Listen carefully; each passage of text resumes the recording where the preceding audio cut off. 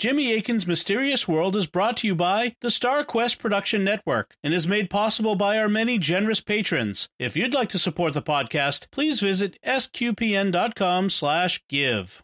Previously on Jimmy Akin's Mysterious World. Many people around the world believe that we have lived before, that we experience a succession of lives, so that when we die in one body, we're reborn in another. This belief, known as reincarnation, is found in multiple world religions, including major ones like Hinduism and Buddhism. It's also believed by various tribal peoples around the world and even by some individuals in the Christian West. But in the 20th century, parapsychologists started studying reports of reincarnation from a scientific rather than a religious perspective. One of the most famous researchers was psychiatrist Stevenson. So what have parapsychologists found about cases of the reincarnation type? Is there any evidence that something paranormal might be going on in these cases? And what could possibly explain their findings? How will we proceed in our discussion? Once again, we're going to have a two-part look at the subject. Today, we'll be looking at modern reincarnation research in general. We'll be talking about the researchers themselves, about particular well-known cases, and about the general findings that reincarnation researchers have uncovered, such as statistics about reincarnation cases and the different types of reincarnation cases that occur in different cultures. Then next week, we'll go into analysis mode and look at the possible ways in which we could explain these cases. We'll look at explanations that are both natural and paranormal. We'll look at proposed explanations that do and do not involve actual reincarnation, and we'll look at these from the twin perspectives of faith and reason.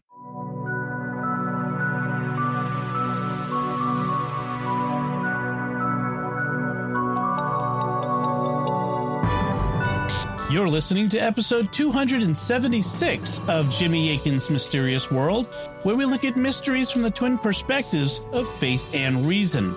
In this episode, we're talking about theories that could explain the findings of recent reincarnation research. I'm Dom Bettinelli, and joining me today is Jimmy Akin. Hey, Jimmy. Howdy, Dom. For thousands of years, many people have believed in reincarnation. They believe that when we die, we come back, are born again, and live in a new body. In the 20th century, parapsychologists began studying reports of reincarnation, and last week we looked at what they found. But what can explain the reports of reincarnation? Do we truly live again, or is there another explanation? That's what we'll be talking about on this episode of Jimmy Akin's Mysterious World. So, Jimmy, last week we surveyed the current state of reincarnation research, building on the work of researchers like Ian Stevenson, Jim Tucker, Erlander Haraldson, and James Matlock. What do we need to say this week to begin? Listeners should go back and listen to last week's episode number 275 for a summary of the research. We won't be reviewing it all here, but we will be referring back to the patterns in the cases of the reincarnation type that we discussed. These cases of the reincarnation type, also known as CORT or court, have been widely discussed in parapsychological literature for the last 70 years. And in today's episode, we'll be discussing what might explain them. Parapsychologists researching reincarnation have generated a sizable literature seeking to explain these cases. Will we be hearing anything new, or are you just going to be summarizing what has already been said? We're going to be hearing some new material. For the last several months, I've been doing an in-depth research project into reports of reincarnation. I've read multiple books, and ideas have occurred to me that I haven't seen in print in the existing literature. My plan is to eventually publish on this subject for the parapsychological community, perhaps as a short to moderate-sized book. I still need to do the writing and have it checked out and evaluated by people working in the field, but today I'll be giving you a peek at my initial thoughts and what I may one day say in print. How will we be proceeding in the discussion? Here on Mysterious World, we look at subjects from the perspectives of faith and reason. Today, we will be mostly looking at the subject from the reason perspective. That is, what I could determine based on reason alone without bringing considerations of Christian faith into it. Most of what I have to say comes from the reason perspective, and it consists of what I would say from a purely scientific parapsychological perspective. So we will be primarily looking at reincarnation cases in terms of what can be determined from reason alone. Only afterwards and more briefly will we look at things from the faith perspective and what the faith would have to say about reincarnation. Then let's talk about the theories that could explain the reports of reincarnation being studied by parapsychologists. What theories are there about reincarnation accounts? There are two basic theories that we need to consider. First, whether they all have normal, natural explanations without anything paranormal going on, and second, whether there is something beyond the purely normal that is happening. When it comes to natural explanations, there are two basic possibilities. First, there's the possibility that the people reporting the case know that nothing paranormal is happening here. So the case is the result of fraud, a deliberate hoax. And second, there is the possibility that the people reporting the case don't know that it has a purely normal explanation. Instead, they are innocently misinterpreting things. Then there's the second basic theory, which is that something beyond the purely natural is happening in at least some of these cases. And here there are basically three theories that we need to consider. I should mention that these theories also can blend into each other to a degree, and you could draw the lines a little differently between them, but this categorization will serve for our purposes. First, there is the view that people really do survive death and get reborn in new bodies. In other words, that reincarnation is real. This is the common understanding of reincarnation in many circles, including Hinduism. Hindus refer to humans as having an immaterial self, known as the Atman, or what we in English would call a soul. And this soul goes from one body to another across lifetimes. Some parapsychologists have come up with non-religious terms for this entity. For example, Ian Stevenson referred to the thing that passes from one life to another as a psychophore, a word that comes from Greek roots that mean mind bearer or mind carrier. He conceived of a psychophore as more than just a person's consciousness. It's a kind of subtle or astral body, and it provides a morphogenic template for the body of the person that it reincarnates as, enabling it to pass on birthmarks and things like that. Another theory is that of James Matlock, who refers to his view as the processual soul theory. In an email to me, he describes it this way. I start with the idea that the soul is no more than mind or consciousness that survives bodily death, continues during a discarnate intermission period, then possesses a new body, not necessarily at conception, and in replacement cases, indeed after birth. Memories, personality traits, behavioral dispositions, etc., I think are recorded in the subconscious mind, from where they may resurface in the new life. They can have an effect on us even in the absence of conscious memories, though. I explain physical science rather like you do, as a psychogenic operation of the mind acting through psychokinesis on the new body. I call my theory the processual soul theory, to emphasize that it depends on a process metaphysics rather than a Cartesian mind-body dualism. I often reference process philosopher Alfred North Whitehead, but please don't make the mistake of assuming that I'm suggesting an impersonal sort of survival. I think I make clear in my book, Signs of Reincarnation, that I do very much conceive of a personal sort of survival and reincarnation. In addition to Stevenson's psychophore theory and Matlock's processual soul theory, there are other variations as well, but what they have in common is the idea that there is a substantial entity, something that constitutes you, that survives and comes back. I want to keep things simple without a lot of unfamiliar jargon, so I will refer to all of these as variations on the soul theory of reincarnation. You also could call this general view the survival theory of reincarnation. That is, the person or soul really does survive death. What's the second paranormal theory of reincarnation we should know about? It can be thought of as a kind of non-survival theory, and this theory is more associated with the religion of Buddhism than Hinduism. Buddhism commonly rejects the existence of an ongoing soul or Atman. This rejection is referred to as anatta or anatman, which means no Atman or no self. On this view, there is no stable self or soul that survives death and travels from body to body across lifetimes. Instead, some Buddhist literature compares the process of reincarnation to one candle lighting another. The candles are distinct entities, but something passes between them, the flame, such that when one candle is going out, another candle lights up.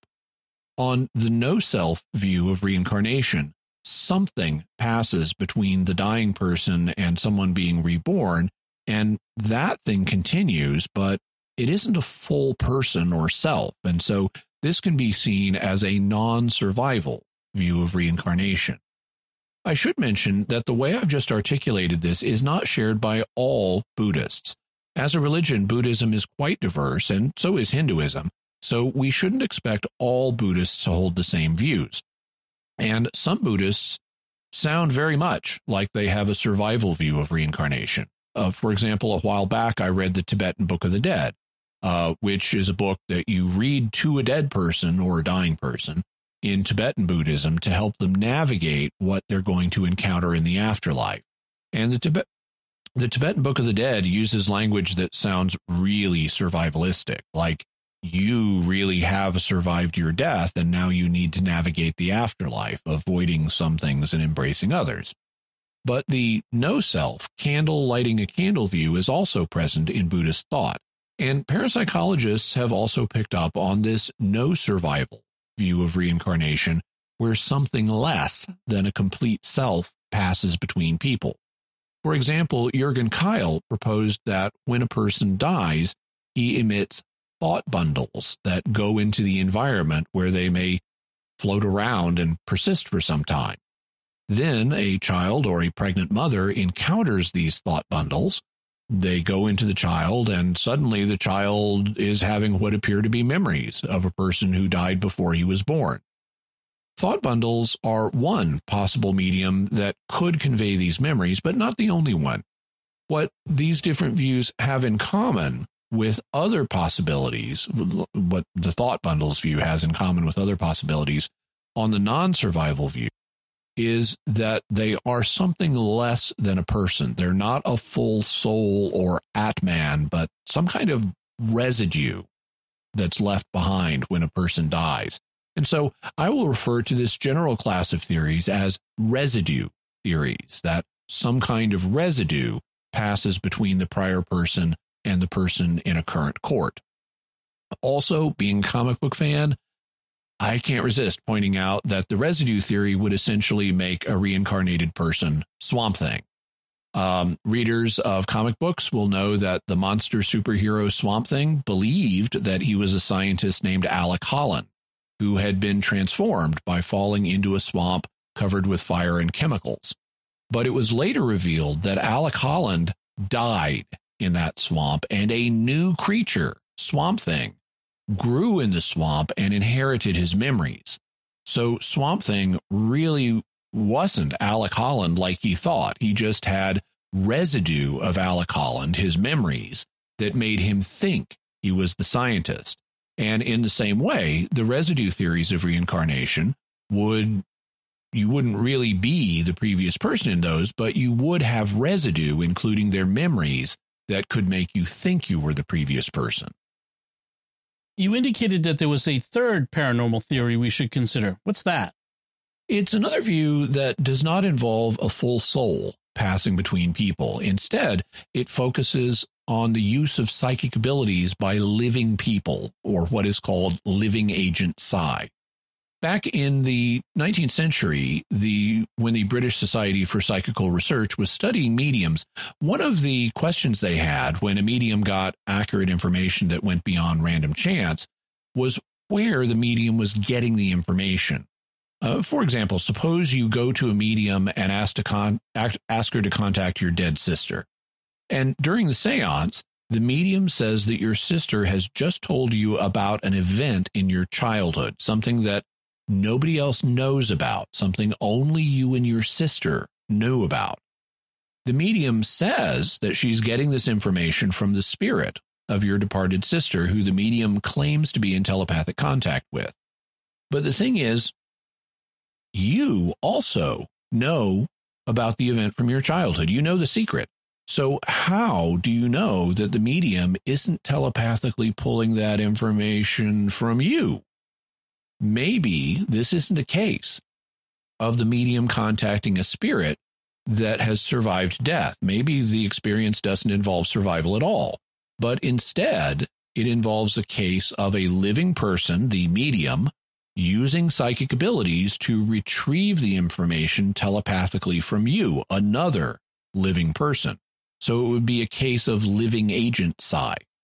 Well, the debate on whether mediumistic experiences provide evidence of survival after death or they're just cases of living agent psi is a debate that has replicated in reincarnation research. Suppose that you have a child in one village who is apparently remembering things that happened to someone who used to live in the neighboring village. Does the child have that person's soul, or is the child just using psychic abilities to retrieve the information? Even if the child has never heard of the dead person through normal means, the dead person's family over in the other village still remembers him. So maybe the child is telepathically pulling that information from the living members of the dead person's family. Maybe when the child is able to describe what the dead person's house looks like, he's getting the information for the description telepathically from the family. Or maybe having identified the person, he's using remote viewing to see the house. Or maybe he's using remote viewing and retrocognition to view it the way it looked back during the person's lifetime. And so you could explain all of the information that the child remembers, not in terms of a soul passing between them or some kind of residue passing between them, but just in terms of the living child using psychic abilities. Or maybe it's not the child, but a third person, what you could call a mediator. For example, suppose that two parents have suffered the tragedy of one of their children dying. They're crushed, they miss the child terribly, and they desperately want the child back. So when the mother gets pregnant again, the mother or the father uses their psychic abilities to impress memories of the previous child on the unborn baby. And after the new baby is born and gets old enough to talk, behold, he's got memories of the previous child. We heard about a case like that last week. It was the one in which a girl named Susan Eastland had memories of her deceased sister, Winnie, who had died when she was hit by a car and whose parents very much wanted her to come back to them. In parapsychology, the living agent psi view is sometimes called the super psi hypothesis. Why is that, and does it apply here? Super psi is a term that is applied in more than one circumstance, but for our purposes, the relevant understanding of it is the idea of psychic functioning that acts in a complex and powerful way. That power and complexity is the super part of super psi. For example, when the SPR, the Society for Psychical Research, was doing tests on mediums in the 19th century, they sometimes set up very complex scenarios. For example, they would sometimes use proxy sitters. That is, instead of sending the person with the dead sister to talk to the medium, they'd send somebody else, a proxy, to act on that person's behalf. That way, the medium couldn't telepathically pull the information from the person sitting in front of her. To get at stories that the real sitter knew, she'd have to subconsciously trace who the real sitter was through the proxy sitter sitting in front of her. They also could ask about things that the real sitter didn't know, but that they could later check because it was written down somewhere. In which case, the medium couldn't pull the information telepathically from any living person. Instead, she'd have to subconsciously remote view a written document somewhere. And so they could create elaborate scenarios in which the medium was either pulling the information from a spirit that knew it, or she was using her psychic abilities to pull the information from a complex network of sources without even realizing it. Psychic abilities that could work that way were regarded as extraordinary, and so this became known as the super psi hypothesis. And the same thing could happen in reincarnation cases, where in order to know what a dead person knew, the child or a mediator, like a mother or father, would have to pull on a complex web of sources, like pulling information telepathically from multiple different people, and using abilities like remote viewing to check things that no living person currently knows. And so some authors speak of the living agent psi interpretation of reincarnation cases as the super psi interpretation. Does it have to be that way? Does living agent psi have to involve super psi? I don't think so. And that brings us to my own idea. What I want to propose is a model that could use living agent psi to explain cases of the reincarnation type, but it isn't a complex super psi version. Instead, it's a simple, straightforward link between the current person and the earlier person. Based on reports in parapsychology, it doesn't look like time is a fundamental barrier to psychic functioning. People reportedly use precognition to view the future, and they also can use retrocognition to view the past. So all you really need is a retrocognitive link between a living person, such as a child, and a deceased person, or a non-retrocognitive forward-looking link between the dying person and the child who will be born in the future. And all the information found in a case of the reincarnation type would just be pulled through that link between the two people. Assuming that your psychic link theory is possible, why would such links exist? Why would they occur for 2 in 1,000 people in part of India as well as in other parts of the world? The motive would depend on the person generating the link, and this could be one of several different parties. For example, consider the motives of the earlier person. All human beings are averse to dying. We are programmed to try to avoid death, and it's that programming that helps us stay alive. And when people are in emergency circumstances, their survival instinct can kick in a really strong way. So consider the situation of a person experiencing a violent, unexpected death, like those that make up about half of reincarnation cases. You've just been in a battle or a fight or an accident, and you're fatally wounded, and you're desperately trying to survive. And let's suppose that you believe in reincarnation, since that tends to be the case in these instances. So you're dying, frightened, panicked, and desperate to survive, and believing in reincarnation, you psychically reach out to a child being born in the future, and you impress information on him about yourself in an attempt to survive. You've just formed a psychic link with that child that will generate the appearance of you having survived. And this might even happen without a life or death struggle. As we heard about last episode, the Tlingit man, Victor Vincent, told his niece that he would be reborn as her son. So maybe Victor Vincent reached out and formed a psychic link with Corliss Chotkin and transferred the information that was needed into him. The psychic link could also be formed by a mediator. In some cultures, a shaman, priest, or monk might function as a mediator. The shaman declares that one person will be reborn as another, and perhaps it's the shaman that forms the link between these two individuals. Or perhaps the mediator is a parent, the child's mother or father.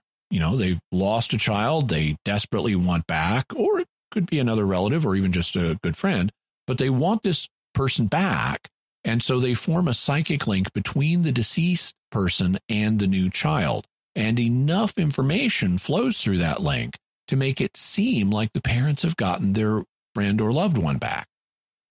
Then there's the child himself. Perhaps there's a child who has some unusual quirks that set him apart from other children, like birthmarks or phobias or personality preferences. And to explain these, the child finds an earlier person with similar characteristics, and the child then forms a link with that person and pulls through a bunch of information about them. Or perhaps, especially in reincarnation-believing societies, the child can use such a link to his advantage. In many tribal societies, reincarnation is believed to occur within families, and so the child could gain an advantage by being able to report memories of a prior family member.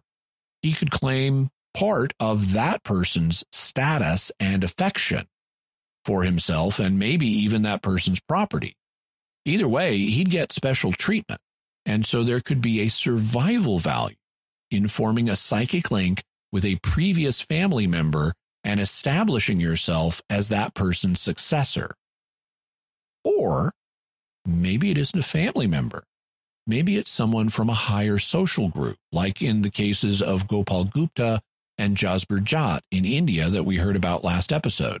Both of them claim to have previously been members of the highest Brahmin caste, superior to the castes of the families into which they were born.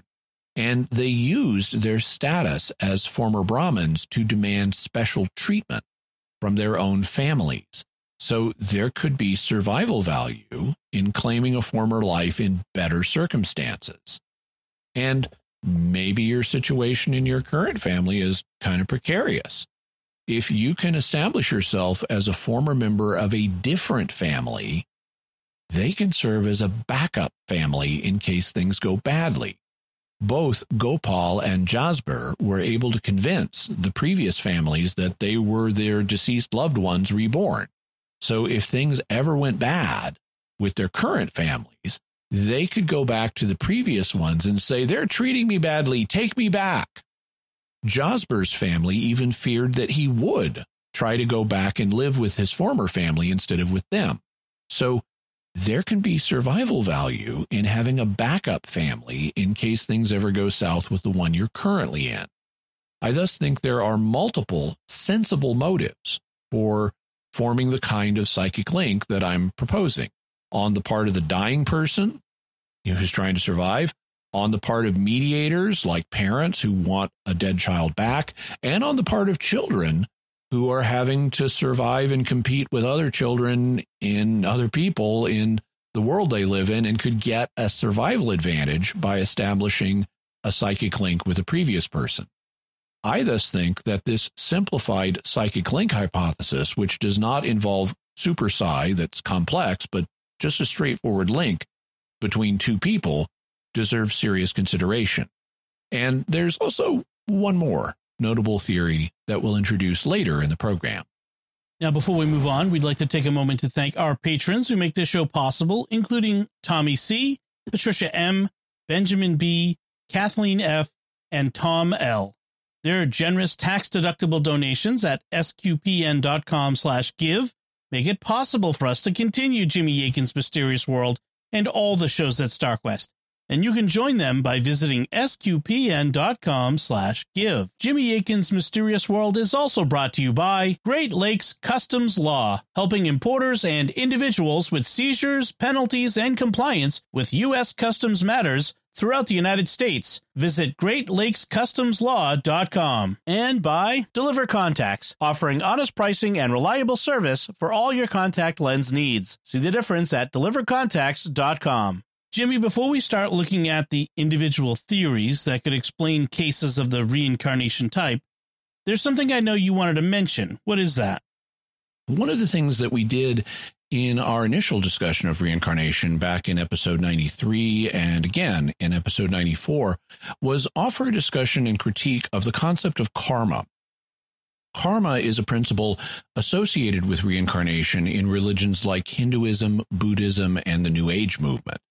Karma can be understood different ways, and we kept the discussion simple using a simplified Western New Age understanding of karma, since that's the version most of our Western listeners will be familiar with. On this understanding, the basic idea is that when you do bad things, it builds up a kind of debt that will have to be paid off in the future, either in this life or in a future one, with for example, bad things happening to you. And we critiqued this simplified understanding of karma. What I wanted to mention at this point is that we won't be going back to the subject of karma in this discussion. Partly, that's because karma is not essential to the theory of reincarnation. Various cultures in the world believe in reincarnation, but not in karma. Also, parapsychologists doing reincarnation research have not found good evidence that karma is involved in reincarnation. In fact, despite the popularity of the concept in some circles, they've actually found good evidence against the idea that karma is involved in reincarnation. One of the things that we mentioned last week is the pattern of mini-court involving an earlier person who had a higher position in society. We also mentioned that a very common pattern in court is for the earlier person to have suffered a violent death, and the children in these cases are often traumatized by their apparent memories of this death. Under the theory of karma, you wouldn't expect the earlier people to suffer violent deaths and then be reborn into lower stations in society and also suffer the after effects of the trauma, unless the earlier persons were really bad people. But researchers haven't found good evidence that the earlier people who suffered these fates were bad. They don't appear to be notable sinners as a group. So the evidence of modern reincarnation research does not suggest that karma is governing this process. And various researchers have been very upfront about that. So modern parapsychological research on reincarnation does not focus on karma. And since that research is what we're discussing, we won't be focusing on karma either. Now that we've laid out theories that could explain cases of the reincarnation type, let's go back through them from the recent perspective and see how well they fit the data that reincarnation researchers have uncovered. The first theory we mentioned was hoax. How good is that as an explanation of the data? People do commit conscious fraud in reincarnation cases, and reincarnation researchers are aware of that fact. In 1988, Ian Stevenson and some colleagues published a paper calling out 7 cases of hoax and self-deception. But nobody, even skeptics, believes that all cases of the reincarnation type involve fraud.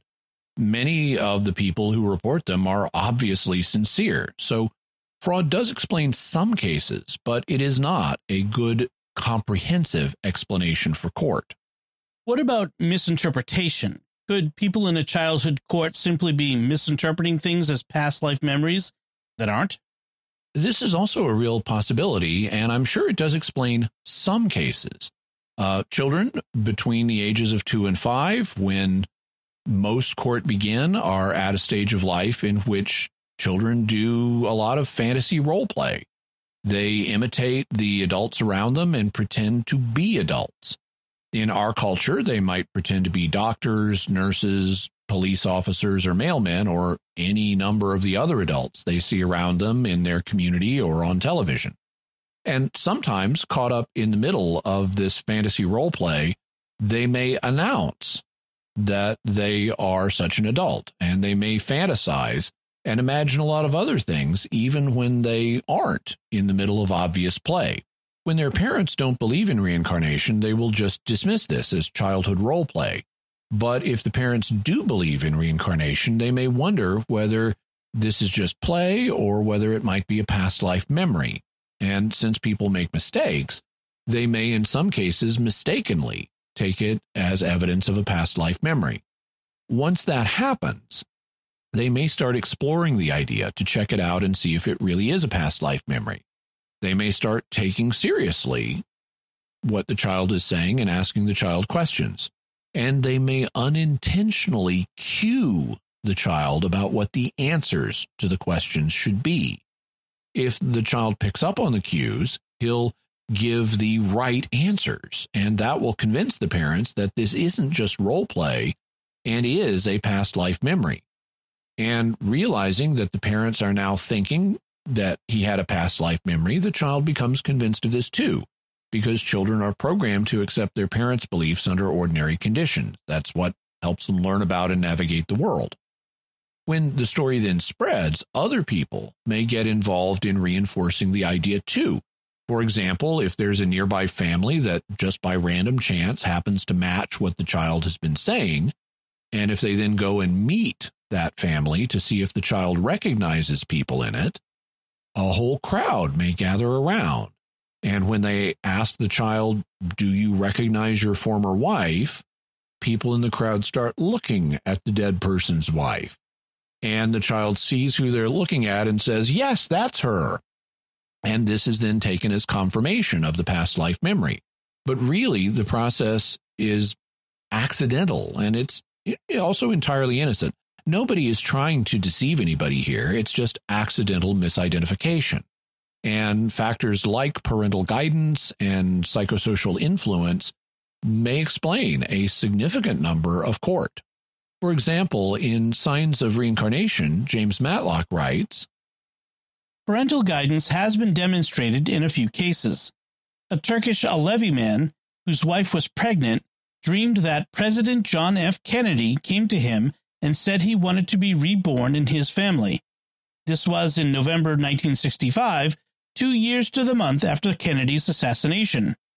Soon after the apparent announcing dream, a son was born and named Kennedy, spelled Kenedi. Kennedy had a birthmark on his shoulder, which was thought to be where President Kennedy was shot. In fact, he was hit in the neck, not the shoulder. Kennedy was told that he was Kennedy's reincarnation and came to believe it, although as a young child he never spoke about Kennedy or gave other evidence of recalling Kennedy's life. So this kind of thing does happen, and in the skeptical community, it's the best explanation for the majority of reincarnation cases. It also fits with why court are so much more common in cultures that believe in reincarnation and so much rarer elsewhere. It also could explain numerous culturally linked aspects of court, like why cultures such as the Druze that believe you don't ever change sex never report past lives where people were of a different sex. Why cultures like the Kutchin that traditionally expect you to change sex with lives have a much higher rate of reporting past lives of the opposite sex. Why cultures like the Tlingit, the Haida, and the Igbo, which believe that you are normally reborn in your family, report more than 90% of cases where the previous person was a family member.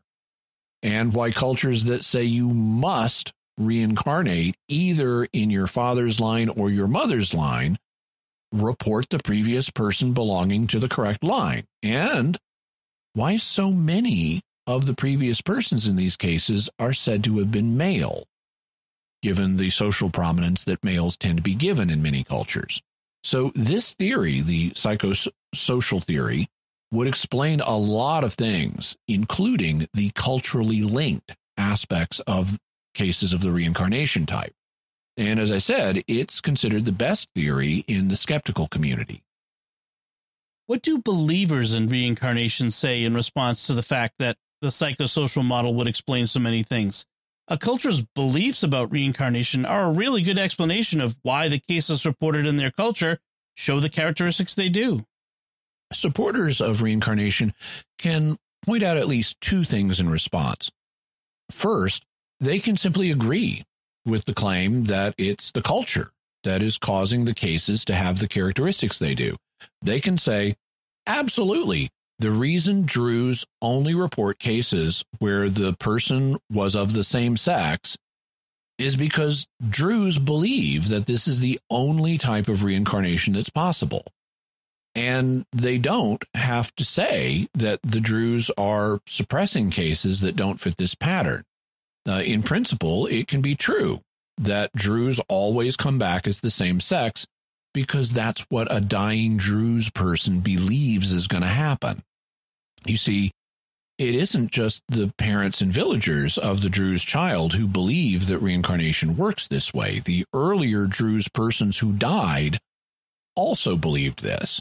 So maybe what you believed about reincarnation during your lifetime somehow affects how you'll reincarnate. So if you're a Druze man and you die, you'll find an unborn male child for your next incarnation. The fact that various aspects of cases of the reincarnation type are culturally linked is thus ambiguous. It's consistent both with the skeptical psychosocial theory and with the idea that your beliefs about how you'll reincarnate influence how you reincarnate. So the cultural linkage isn't decisive between those two views. You said believers in reincarnation have a second response they can make to the psychosocial theory. What's that?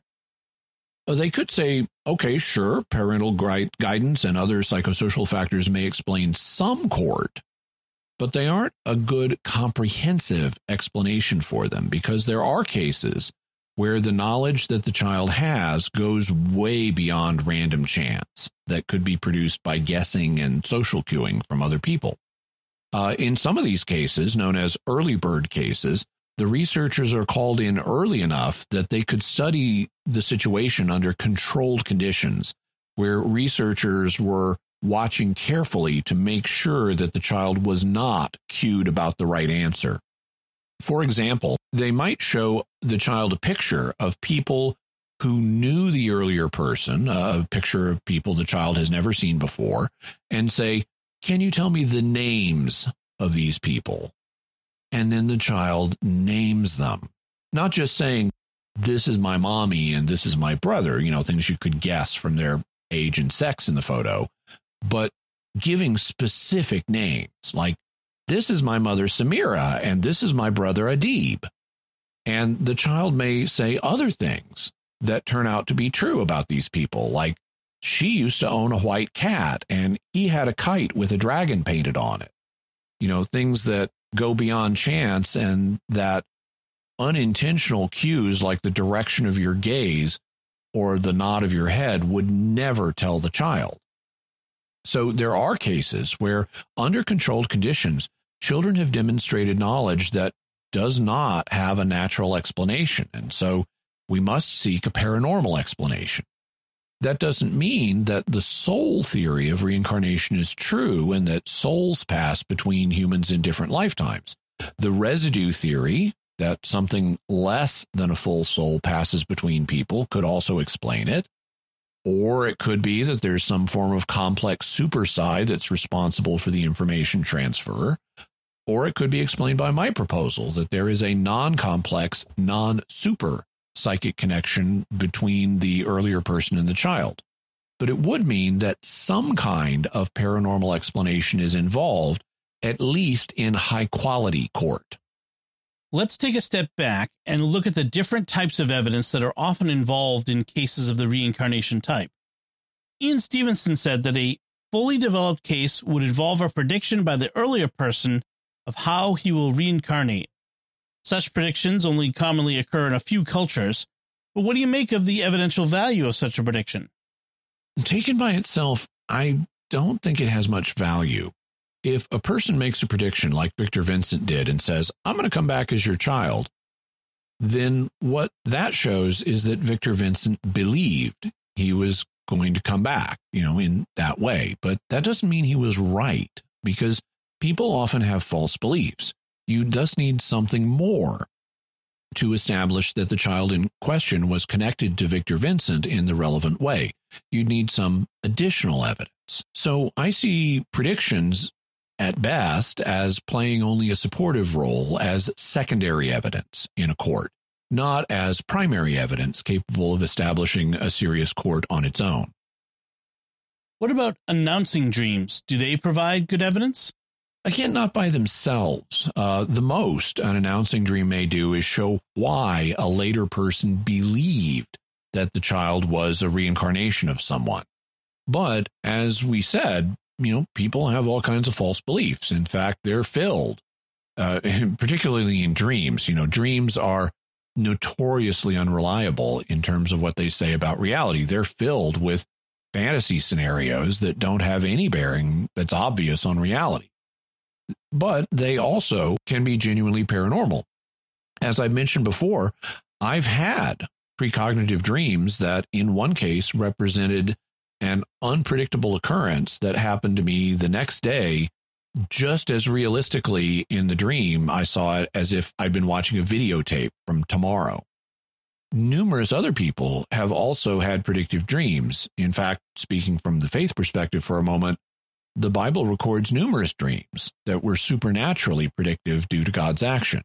So I don't want to dismiss predictive dreams as simply meaningless, but you need something in addition to the dream in order to show that it was genuinely predictive. So in a case of the reincarnation type, you need something more than the dream itself to establish a genuine connection between the child and the earlier person. And we've seen how an announcing dream can be misleading, like in the case of the Turkish boy whose father had an announcing dream featuring President Kennedy. even though there was no later evidence that the boy had any unusual connection to President Kennedy. Announcing dreams, thus, at best, play only a supportive role as secondary evidence in a court. You need more than that as a primary source of evidence.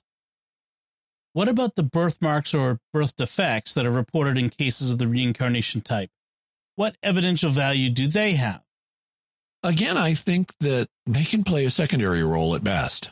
Ian Stevenson did not originally think that birthmarks were significant, and one of the reasons I say that they are of limited value is that I myself have a birthmark. It's right here on my right forearm. If you're watching this in the video version of the podcast, you can see that on my right forearm, I have two roughly triangular-shaped red patches that mirror each other. But the birthmarks in reincarnation cases are often thought to reflect the fatal wounds that the earlier person suffered, and it's hard for me to imagine how I would have suffered a fatal wound in my right forearm like this. Then I should note, though, they're not always held to be fatal wounds, but they often are. Then there's the fact that there is no known mechanism by which a wound on one person would get transferred onto another person as a birthmark. That's not an absolute barrier, though. Parapsychologists have reported evidence of the ability of the mind to influence physical matter. This is known as mind over matter or psychokinesis. And they've even reported evidence of what are known as DMILs, or distant mental influence on living systems. So it could be the case that court could involve psychokinetic DMILs, where something, whether it's a soul or residue or a living agent psychic activity, could produce birthmarks or even birth defects on an unborn child based on what happened with an earlier person. But you need more than just the birthmark or birth defect to establish a connection between the child and the previous person. Lots of people have birthmarks or birth defects for all kinds of reasons, many of them unknown.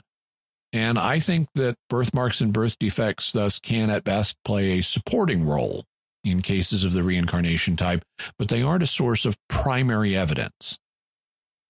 What about the behavioral similarities that the child in a court may have to an earlier person? What evidential value do they have? I think it's secondary. The fact is that lots of people have behavioral similarities, even if the behavior is unusual, like preferring a kind of food that is not part of the local cuisine. Some other people will have that characteristic. And so we have to consider the possibility that random chance is responsible for why a child has the same behavioral similarity as an earlier person. Of course, if the child has multiple uncommon behavioral similarities to an earlier person, that strengthens the odds that this is not just due to random chance. But because of the vagueness of behavioral similarities and the fact that multiple people in an area may share them, it makes it hard to use this as primary evidence in a court.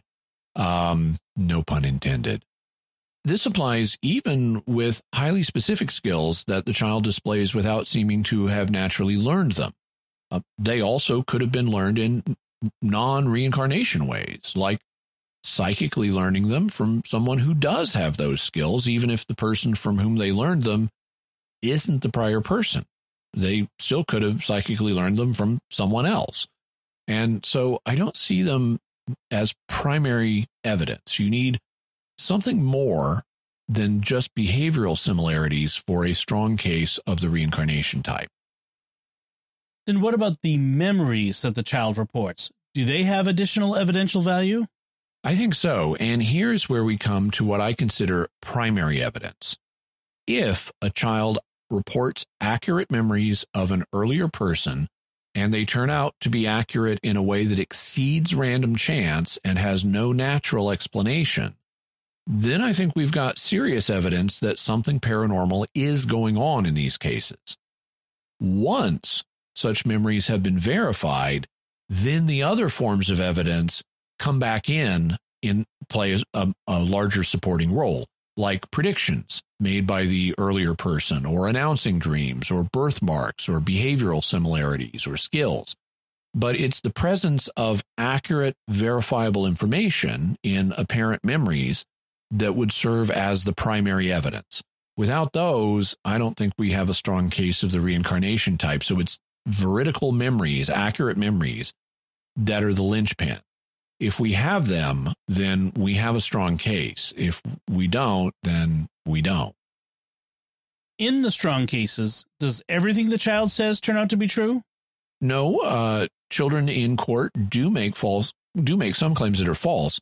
In fact, parapsychologists who do reincarnation research keep track of how many verifiable claims a child makes, as opposed to how many can be falsified and how many can't be either verified or falsified.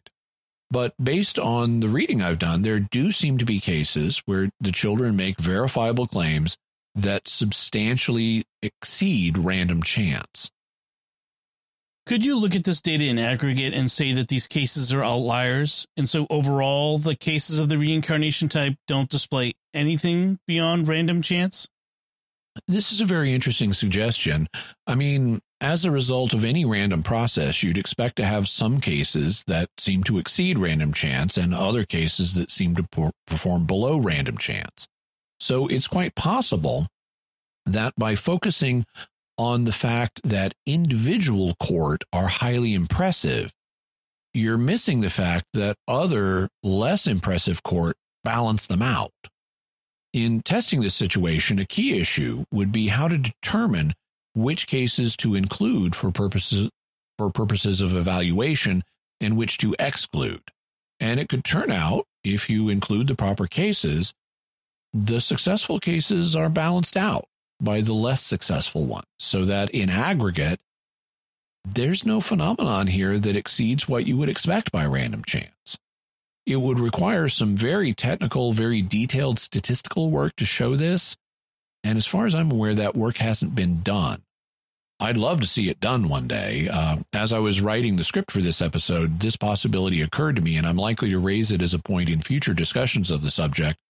But since the needed analysis hasn't been done, let's suppose for purposes of argument that it has been done and that courts still continue to involve things that can't be explained by random chance.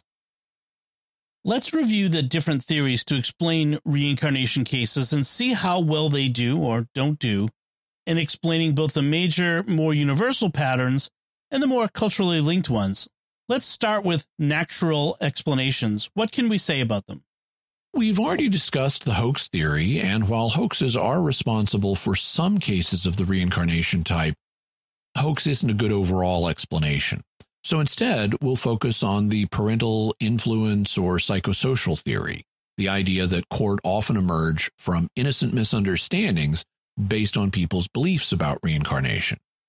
Well, to begin with, Stevenson's first fully developed element, or element for what he calls a fully developed case, it was a prediction that a dying person will reincarnate in a certain family or place.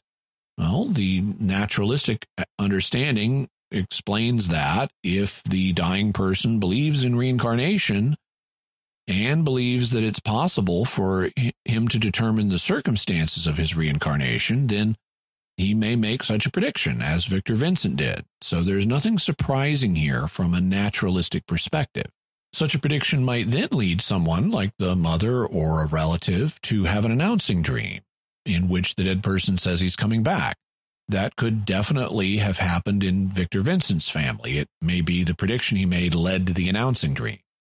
In fact, people with deceased loved ones often dream about their departed loved ones, and sometimes they dream about having them back. After my wife Renee died, I dreamed about having her back a lot, but I wasn't a believer in reincarnation, and she didn't tell me in the dreams that she was going to be reincarnated. But wow, I dreamed about her suddenly being alive again a lot. So in a culture where people do believe in reincarnation, it's quite likely that someone in the family will dream about having the lost loved one back, and that could then take the form of a reincarnation announcement dream. So nothing here would be surprising again from the naturalistic perspective. The naturalistic perspective also is good really good at explaining the cultural differences in reincarnation cases. You would expect people to report having been male in past lives in male-centered cultures.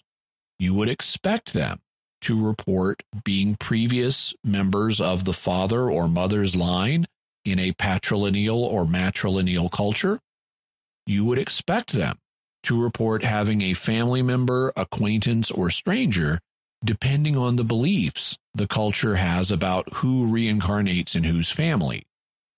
You would expect them to report having lived a shorter distance away in smaller countries. You would expect them to report changing sex or not based on the culture's beliefs about whether that's possible between lifetimes. You would expect the length of the intermission to vary based on how the culture believes people reincarnate. You would expect stronger, more detailed cases to show up in cultures that believe in reincarnation. You also might expect a high proportion of the past lives to have met with violent deaths, since people like telling dramatic, attention-grabbing stories. And you definitely expect the reincarnation stories to appear much more frequently in cultures that believe in reincarnation than in those that don't. So the naturalistic theory does a good job explaining all these things. What about birthmarks? Does it explain those well? If the birthmark is considered by itself, I think so, because birthmarks make people distinctive and they raise questions. A child with a birthmark will ask, well, why do I have this mark that, makes me different from other people? And in cultures that believe in reincarnation, it would be natural to wonder if you have a birthmark because you were wounded in a past life. So the child may wonder about the birthmark, and then based on the culture's belief in reincarnation, may decide that the birthmark was where they received a wound in a past life. What about unique behaviors or skills that a person demonstrates? Does it explain those? Again, I think considered by themselves, the naturalistic theory does explain them. People are not all the same. So if a person has a unique behavior that sets them apart from other people, well, that's going to raise questions too. And it will be natural to link that behavior to an earlier person in a culture that believes in reincarnation. The same thing goes for skills. Different people have different aptitudes and pick up skills at different rates. Some are even prodigies who do amazingly well at particular tasks. And in a reincarnation-believing culture, it's natural to look at unusual or advanced skills and wonder if there's something you could have learned in a previous life. So I think the naturalistic theory of psychosocial influence would explain those. Are there things that the parental or cultural influence theory has a hard time explaining? Yes, and they begin with accurate statements that the child makes. If these statements exceed random chance in their accuracy, if they're highly specific things that the child has no natural way of knowing, then the parental cultural influence theory does not explain them. You could propose that the child had unknown exposure to the information. You could even propose outright coaching and fraud. But unless you have evidence that those things occur, you're explaining away the data rather than explaining it, saying, I don't know what the explanation was, but it must have been natural, is a philosophical rather than an evidential claim. And saying, it must have been fraud when you don't have any evidence of fraud is similarly problematic. You might propose unknown exposure to information or fraud to explain a handful of cases, but ultimately, whether the naturalistic explanation works will be determined by whether there is a large body of claims made by children that exceed random chance. And based on the reading I've done, it appears that there is such a body of evidence. How accurate do the claims made in the court that researchers have studied tend to be? Quite accurate, but they're not perfect. Children do make claims that either turn out to be false or that can't be shown to be true or false. But in his book, Life Before Life, Jim Tucker discusses one study that investigated cases in India and Sri Lanka. It showed that children would make an average of 18 to 25 claims about a past life. And of these, 77% would turn out to be verifiably accurate, meaning 14 to 19 of their claims could be verified.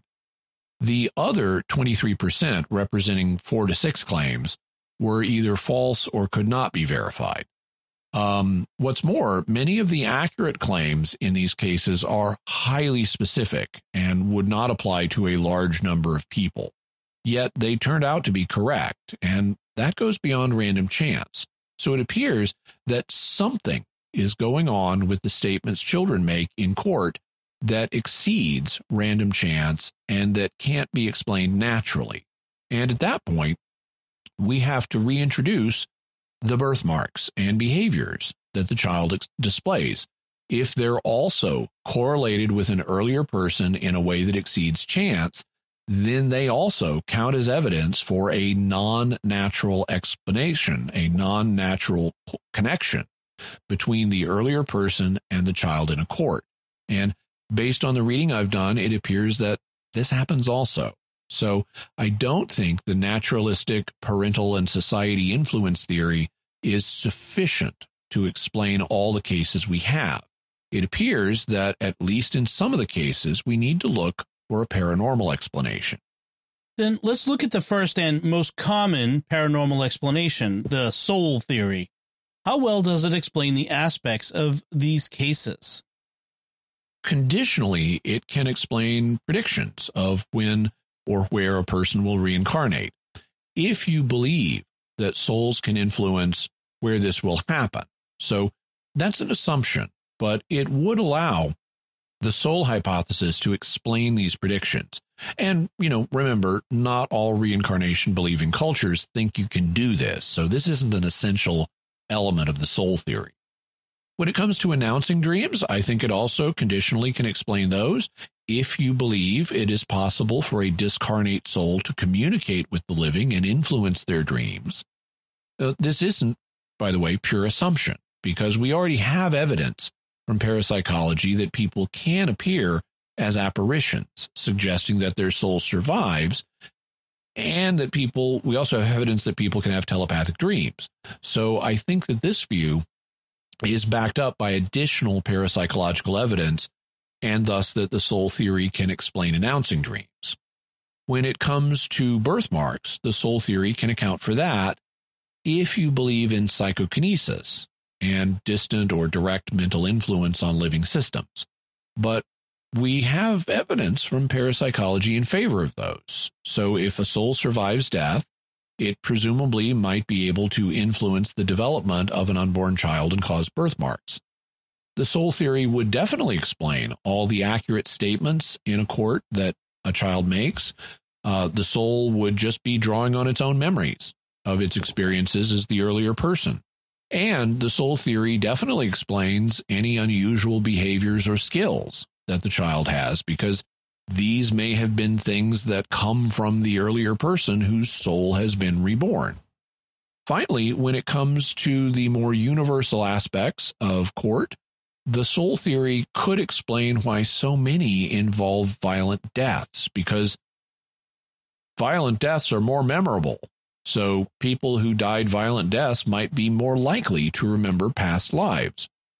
Also, the other earlier persons who practiced meditation, who died naturally, but who practiced meditation or were highly religious, they might be able to remember their past lives better too. And cases might be stronger in parts of the world where people believe in reincarnation, since they'd be more open to contemplating past lives and thus might remember more about them.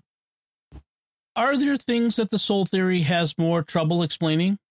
There are, and they're essentially the mirror image of the problems with the parental social influence model. The cultural influence model has an easy time explaining the culturally linked aspects of court, and so the soul theory has a harder time explaining them. If people reincarnate, why is reincarnation so much more commonly reported in places where people believe in it?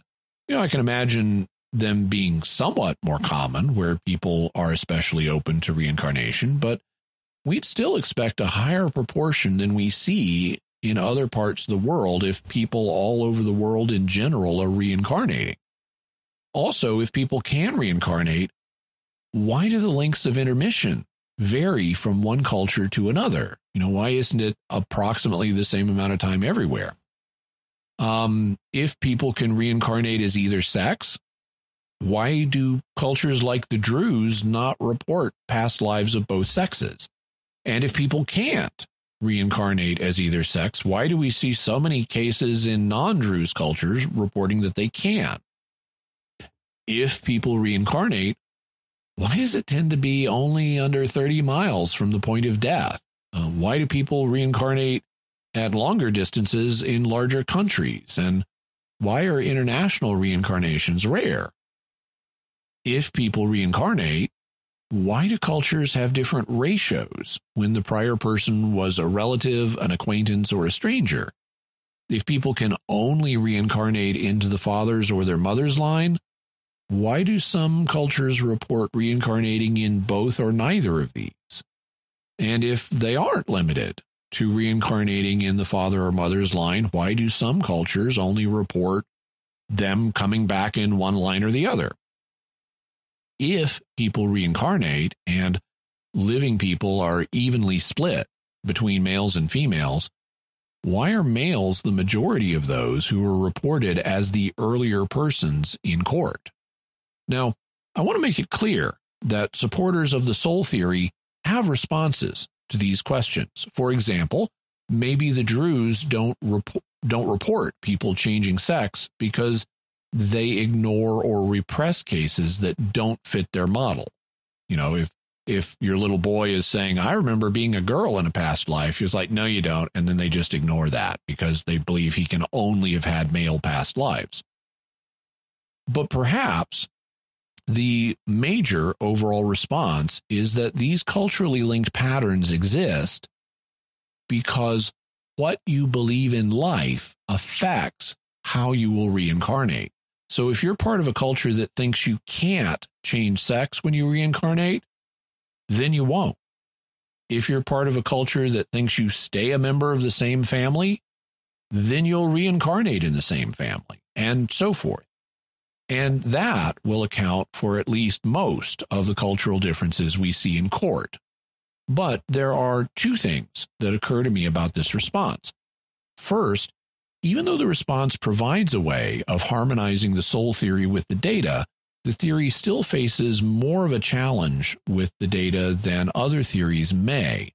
This is because you have to bring in an additional assumption that the beliefs of a living person will determine how that person's soul reincarnates. And each additional assumption that you make means that you're proposing a more complex model as opposed to a simpler one that explains the same data. Second, why should we think that soul's reincarnation options are limited by what a living person believes? You can propose that, but departed souls don't seem to be subject to the same limitations that they are when they're alive. I mean, for example, they can think without a brain. They can do telepathy, as in announcing dreams, or psychokinesis, as in birthmarks. And you'd think they would have a at least somewhat bigger, broader, and more accurate understanding of the afterlife than we do, because after all, they're in the afterlife. So why should their beliefs during their lifetimes rigidly determine the way they're going to reincarnate? Now, this objection, or this pair of objections, doesn't rule out the soul theory, but I think that it is a point where the soul theory is weaker than other theories are, at least on explaining the culturally linked patterns in reincarnation cases. Now, one objection that's often proposed against the soul theory is the growth of the world population. There are more people alive now than there have ever been alive. So it wouldn't be possible for everyone to have had a past life. How would a believer in the soul theory respond to that? Well, one way is by saying, okay, you're right. not everybody has a past life. In fact, given the population growth that has occurred, most people today haven't had past lives. And in fact, that's part of why court are so rare. Most people don't remember past lives because most people haven't had them. That's one thing a believer in reincarnation could say. Another thing is maybe reincarnation doesn't happen to everyone. Maybe it's only some people who reincarnate, like people who have unfinished business in life, which could be caused by things like dying an unexpected violent death. Maybe everyone else goes off to heaven and only a few people reincarnate. And there are supporters of the soul theory who would be absolutely open to the idea that either not everybody reincarnates or that most people haven't reincarnated yet because of the recent dramatic rise in the world population. On the other hand, there are other solutions as well. For example, maybe everyone reincarnates, but new souls are being produced to keep up with the population. Or maybe there's a huge pool of existing souls, and as the population has risen, more of that pool have had the opportunity to incarnate and then reincarnate. And there are other solutions as well, but the bottom line is I don't think that the population growth objection is at all fatal to the soul theory. Are there any other objections to the soul theory that we should cover from the reason perspective? I think there are two. First, I think there's a potential conflict between parapsychological research on reincarnation and another area of parapsychology, which is mediumship research. We talked about mediums back in episode 137, and we'll talk about them more in future episodes. While a lot of mediums are fake, there are some mediums who are able to come up with information, apparently from departed spirits, in a way that exceeds chance. And speaking from the faith perspective momentarily, that's something God allows to happen. For example, it happened with the prophet Samuel after his death. Now, while some mediums believe in reincarnation, what happens when they try to contact a spirit? If everybody reincarnates, especially with an average intermission of only 15 months, then you'd expect that there would be only a 15-month period after death, on average, during which a medium could contact the spirit of the dead person. After that, you either wouldn't be able to contact them because they'd be in a new incarnation, or if you did contact them, maybe talking to their conscious or subconscious minds, they would say, "Hey, I'm in a new incarnation, don't bug me." Or at least they wouldn't say, "Everything is great here in the afterlife," when you ask them what it's like where they are. Now, I'm aware of a case where a medium did get a message of, "Hey, I'm in another incarnation, don't bug me." But that is a rare outlier. I only know of that one case, and I've even spoken with other parapsychologists or with parapsychologists who have been surprised to even hear about that case. Normally, the message is, "Everything's great here in the afterlife." So it sounds to me like mediums have a much easier time contacting discarnate spirits than they should if the spirits were reincarnating an average of every 15 months after their death. And that's incidentally a testable suggestion. So it's something that could be followed up on with a parapsychological experiment. So are you aware of any responses to this objection? I'm aware of at least two. One of them deals with proposing that time doesn't work the same way in the afterlife that it does here on Earth. First, that's highly speculative. And second, I don't buy the premise. The evidence from court would tend to indicate that time works the same way in the afterlife that it does here. It looks like in the year 2000, somebody dies, and then 15 months later, in early 2001, they will on average reincarnate. They might not feel the passage of time while they're in the intermediate state, but come 2001, they should be in a new body and either unavailable to talk, or they'd report something different than what they do report when a medium contacts them. So I'm not convinced by this response. A better response is the one we mentioned earlier, that only a few people reincarnate. If most people stay discarnate, then most people could be contacted by a medium, at least in principle.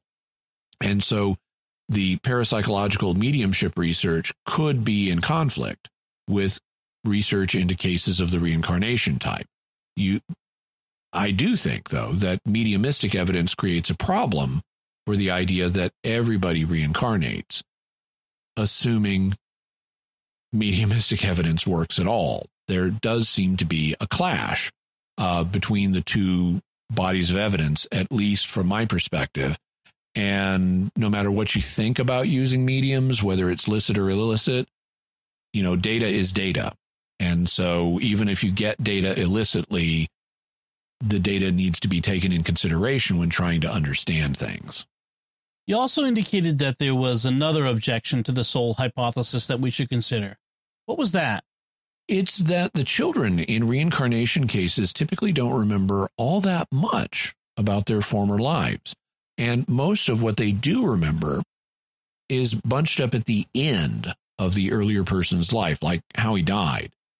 Other than that, they may remember a few incidents, enough to establish themselves as the person's successor, but not that much. So unless the earlier person died with dementia, and even then, you'd expect that he'd be able to remember much more of his previous life if his full soul had returned. I've even seen reincarnation researchers comment on how it looks like something less than a full personality came back. So that could suggest that something less than a full soul has returned. Then let's look at the residue theory that only part of a person, but not a full soul, is passed between people during court. What should we make of this view? Well, it has the advantage of explaining why the children in court have such spotty knowledge of their apparent former lives, because they haven't inherited all of the earlier person's memories. Maybe what they've got is just a few thought bundles of residue from the person that they or their mother encountered. So this is a strong point for the residue theory. The theory encounters more of a problem with the idea of making predictions about where you will reincarnate. Because if you come apart at death, into residue, you're likely to have less control, if any, of where your thought bundles are going to end up. It's not impossible that you can control that, but it is a challenge for the view. However, this claim, as we said, is only confined to a few cultures. Not everybody thinks you can predict where you're going to reincarnate. So this isn't a major part of the data. Then there are announcing dreams, and these could be a sign that your mother or someone in the family had encountered the residue of an earlier person, and she's perceiving that residue as an announcing dream. She bumped into a memory from somebody in the neighboring village, and now she's having a dream about somebody in the neighboring village coming into her, and she interprets that as that person from the other village is announcing he's going to be reborn through me.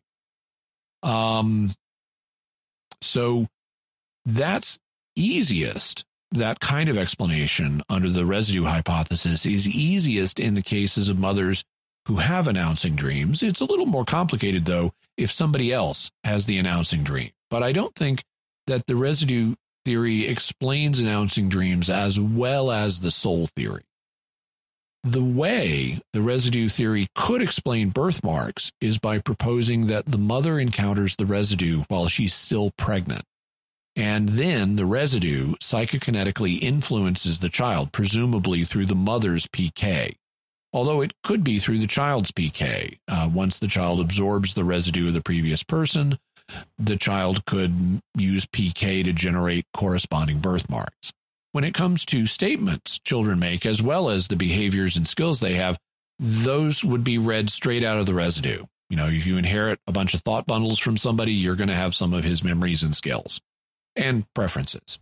So the residue theory can explain all of Stevens' fully developed 5 characteristics, or characteristics of fully developed cases. I don't think it does quite as well as the soul theory, but it does explain them. What about the other aspects of the cases that we've been covering? When it comes to the fact that many people in court report having violent deaths, well, it could be that you produce more residue or thought bundles if you've been killed violently.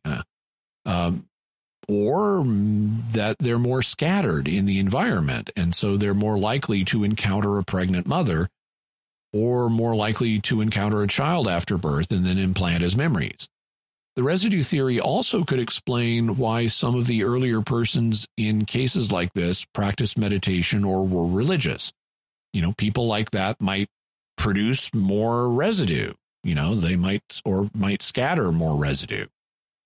Although, why would people report better, higher status past lives than their current ones? Do higher status people produce more residue than lower status people? What the theory does not explain as well is all the culturally linked aspects of the cases, like why reincarnation cases are so much more common and so much stronger in parts of the world where people believe in reincarnation. Because if people release residue when they die, it should be floating around the environment everywhere that people die, and that's everywhere. So we should be having reincarnation cases, and of approximately equal strength, popping up everywhere people bump into and absorb the residue. Why also should the length of the intermission vary between cultures? If people are bumping into residue, they ought to do so at approximately the same rate everywhere based on the size of the local population. Why would there be no sex change in cultures like the Druze? Why would the proportion of reincarnation cases as relatives, acquaintances, or strangers vary between different cultures based on the cultural beliefs? Why should people reincarnate only in their father's family or only in their mother's family based on local beliefs if you're just bumping into residue? Once again, there are potential answers to these questions.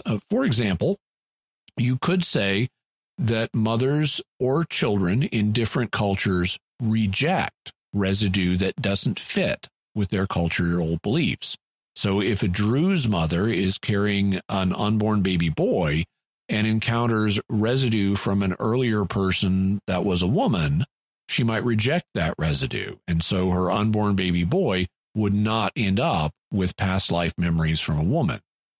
A problem with this theory is that it would require the mother to subconsciously know the sex of her unborn child. You could get around that by proposing the child is the one that rejects the inappropriate residue, though. But then that generates a problem in that the unborn child would have to know the culture's beliefs about reincarnation, even though he hasn't been born and taught those beliefs yet. So, as with the soul theory, there are ways to harmonize the residue theory with the culturally linked aspects of these cases, but I don't think it explains them as well as the naturalistic cultural influence theory does. In fact, I don't even think it explains them quite as well as the soul theory does.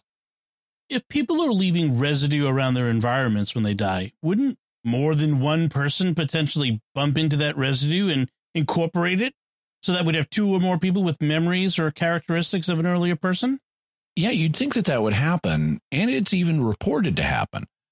Some cultures explain this by saying that a soul divides or replicates, and so more than one person can inherit it.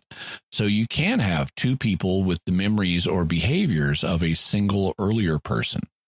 There aren't a huge number of cases of this, though, that have been investigated, but it is reported, and the residue theory would explain it very naturally.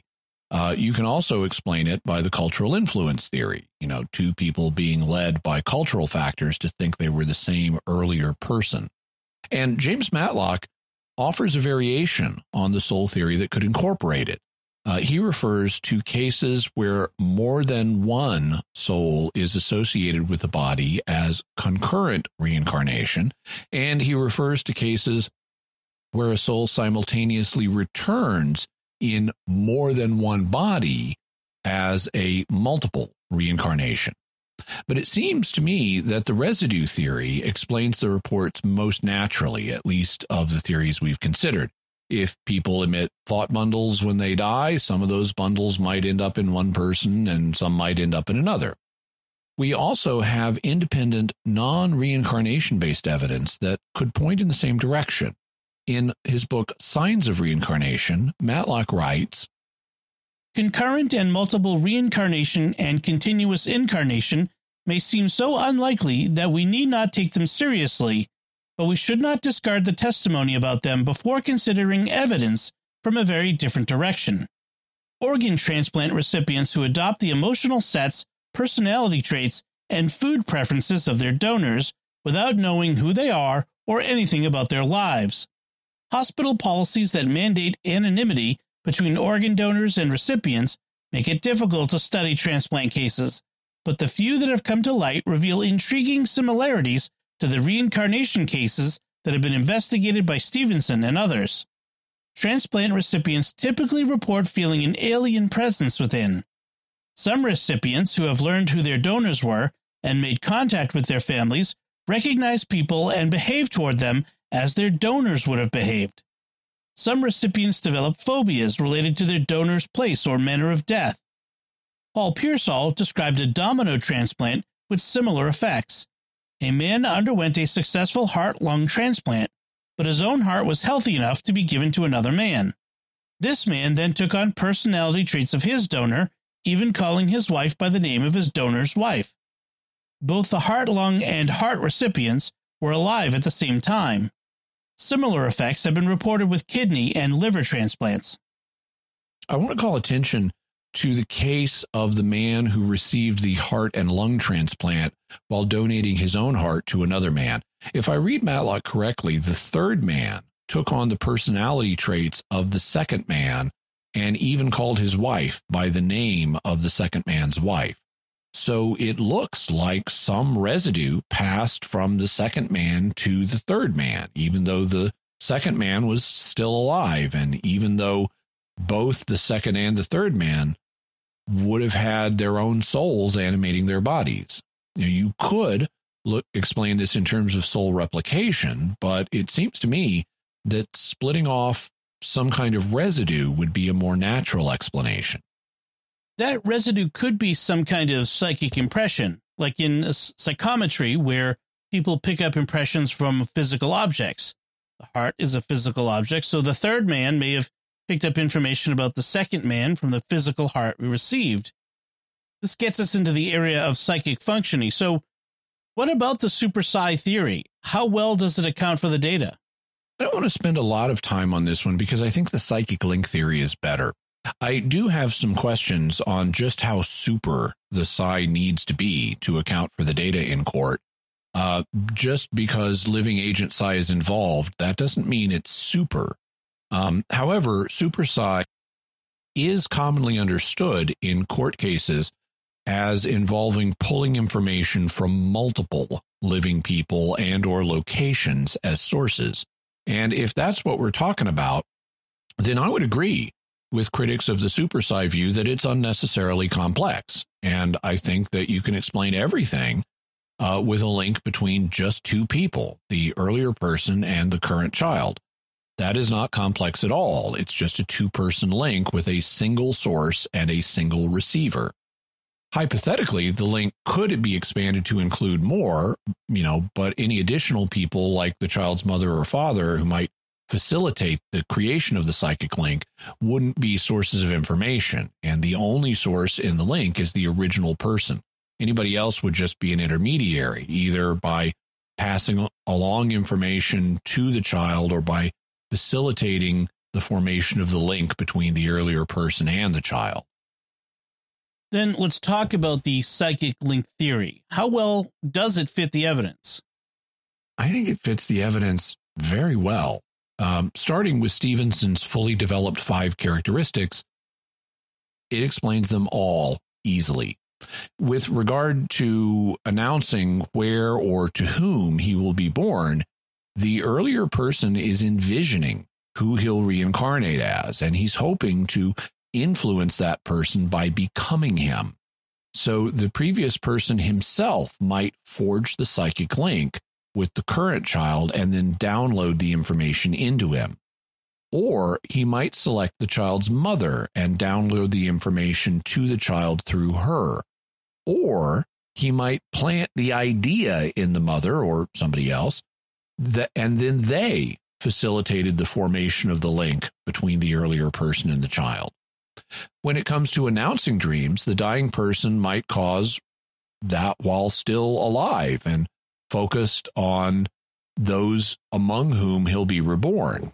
And the information might flow through one of these people to the child, or one of these people might initiate the link and facilitate its formation between the original person and the child. When it comes to birthmarks, the original person is trying to influence the child, so it might be his psychokinesis. And in the case of experimental birthmarks, a third person is consciously trying to facilitate a link between the original person and the child. So it might be their PK that produces the birthmark. Or if the mother or father or someone facilitates this link, it could be their PK. Or if the child himself forms the link in utero, it could be his PK that produces the birthmarks. Alternately, a child might be born with random birthmarks or birth defects, and then he reaches back in time and forms a link with an earlier person with matching wounds as a way of explaining his random birthmarks. When it comes to statements the child makes and behaviors and skills that he displays, this is all straightforwardly informational. And no matter who initiates the link, one would expect information to flow through it.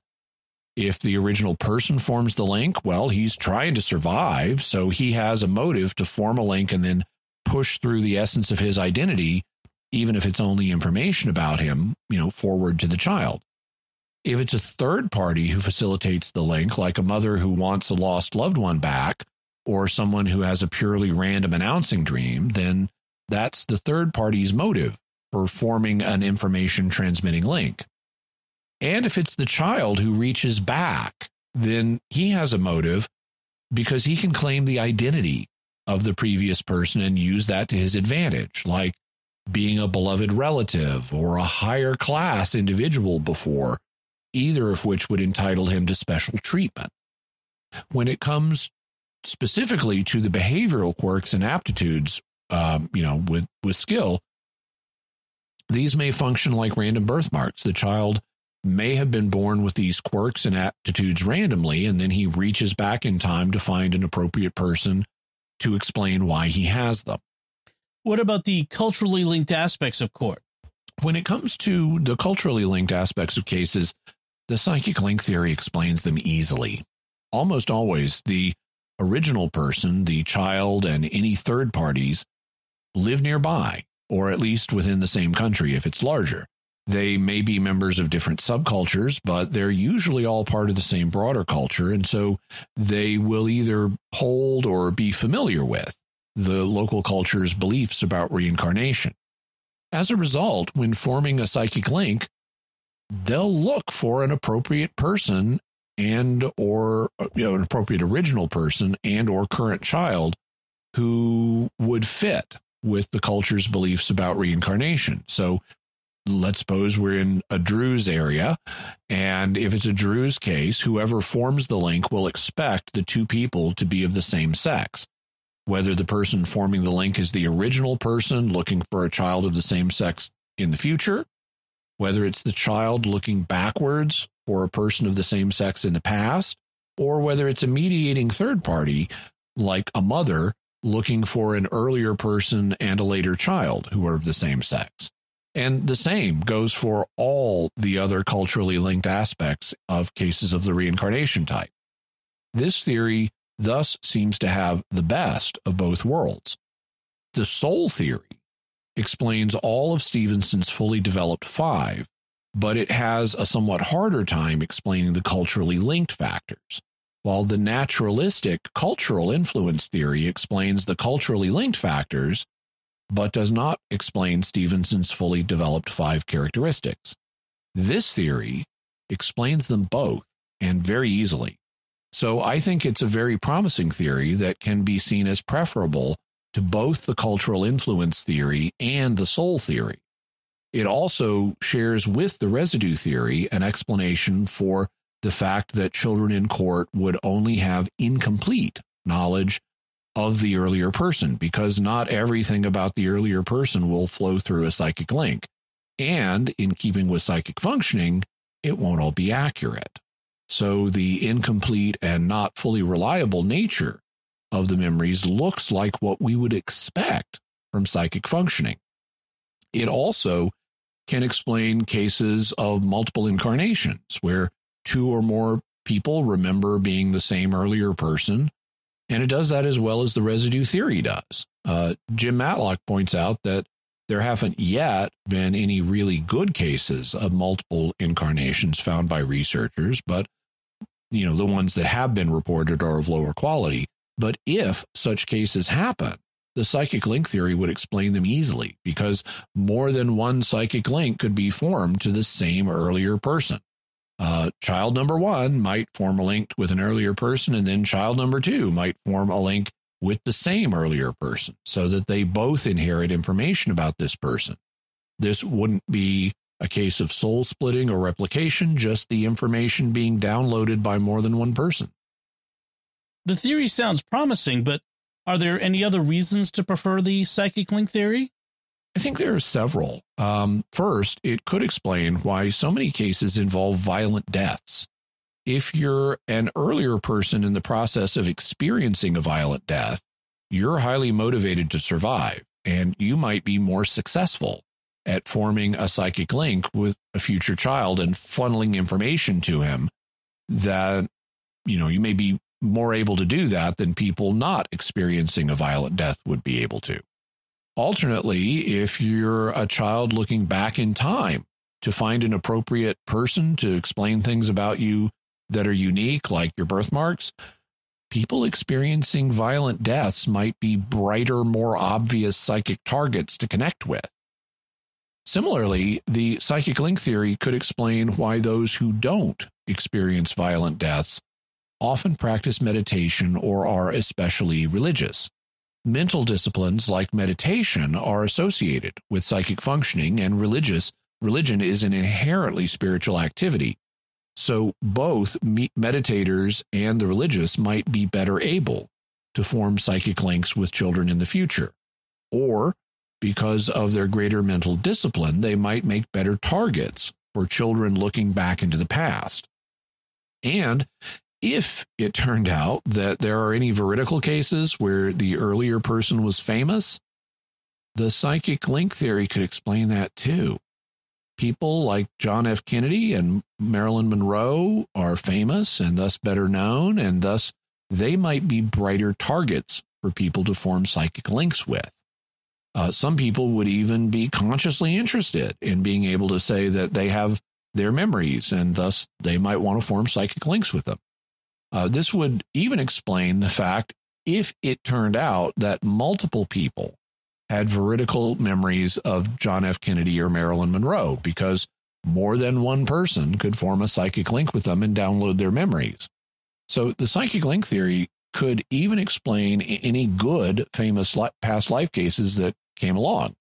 Though, as I said, cases of this type generally aren't good and are often dismissed and not often studied by researchers. There's also another reason to prefer the psychic link theory, where it has an advantage over both the soul and the residue theories. Not only do the children have less information about their previous lives than you would expect them to have based on the soul theory, they don't always seem to have access to information about the past life. Instead, they sometimes have knowledge of earlier persons and sometimes don't. Concerning the statements children make, Jim Tucker writes in his book, Life Before Life. The statements are often intermittent. In many cases, the memories do not appear to be accessible to the children all the time. Reincarnation, that is, the soul theory, clearly explains the statements as the children say that they remember previous lives. Several factors about the statements are odd, however, if reincarnation is the explanation. One, again, is that the memories do not appear to be accessible at all times to many of the children. If a child is a rebirth and is able to recall memories of the previous life, then we might think that he or she would be able to recall them all the time. This spotty memory access sounds like a spotty internet connection. Sometimes you can download information from the internet, but if your connection is unreliable, you can't always do so. That makes it sound like the link between the child and the earlier person isn't always there. which you would expect it to be if these were just memories. So it sounds like they have a spotty, unreliable link to the previous person. And psychic functioning is known to be spotty and unreliable. So this seems to be another point in favor of the psychic link theory. Ultimately, I think the psychic link theory has a lot going for it. Unlike other theories, all of which have cases that are harder to explain, I have yet to read an account of a court and think, that's hard to explain on the psychic link theory. Are there objections to the psychic link theory that we ought to consider? Since this theory seems to be new, it hasn't been directly critiqued in the literature yet, at least not as far as I've seen. But I would like to bring up an objection that is often raised to the super psi theory, which is that the children in these cases don't display notable psychic functioning in other areas, and you might expect them to do that if they're able to demonstrate super psi in this area. Now, that argument has more force if the psychic functioning in a court is indeed super, if they're pulling information from multiple different sources of information, and if they're using multiple different psychic methods like telepathy and remote viewing. The objection is less strong on my simpler model, where only the earlier person serves as a source of information. But we still should consider this objection. What do you make of it? I'm not persuaded by it at all. First, cases of the reincarnation type are spontaneous experiences. They just happen without people consciously trying to make them happen most of the time. And lots of people have spontaneous psychic experiences. If people with spontaneous experiences took psychic training, like learning how to remote view or something, well, then it might turn out they're very good at it. But without training and without trying, they might have only just one or a few spontaneous experiences. In the same way, children from court who undertook training might turn out to be very good psychics, but these children haven't received psychic training, and so I don't think it's at all unlikely that they might just have a single spontaneous experience, the link with the earlier person, and then have few, if any, other observable psychic experiences. So that's my first response to this objection, that children ought to be psychic in other areas if they're psychic in this area. My second response is children in cases of the reincarnation type display psychic functioning a lot. In reading case reports, I've been struck multiple times by hearing the parents describe the child having numerous psychic experiences completely unconnected from the reincarnation case. This is not an uncommon element in court, and we'll talk about some of those children in future episodes. There's even been some research done on this issue. In his book, Return to Life, Jim Tucker writes, most of the children in our cases do not show any psychic abilities. At last count, only 26% of the families have said that the children displayed any ESP other than their past life memories, with nearly 3/4 of those showing just a slight amount. Now, you can hear how Tucker is downplaying this, but to me, this sounds extremely significant. 26% have been reported by families to display psychic functioning unrelated to their past life memories. Now, bear in mind, this isn't the number of children who have psychic functioning. According to many parapsychologists, all of us have low-level psychic functioning happening all the time. This represents 26% of the children who have displayed such strong psychic functioning that their families noticed it and were impressed enough by it to both remember it and report it to researchers. 26% of children in court displaying unrelated, memorable psychic functioning would be a high percentage.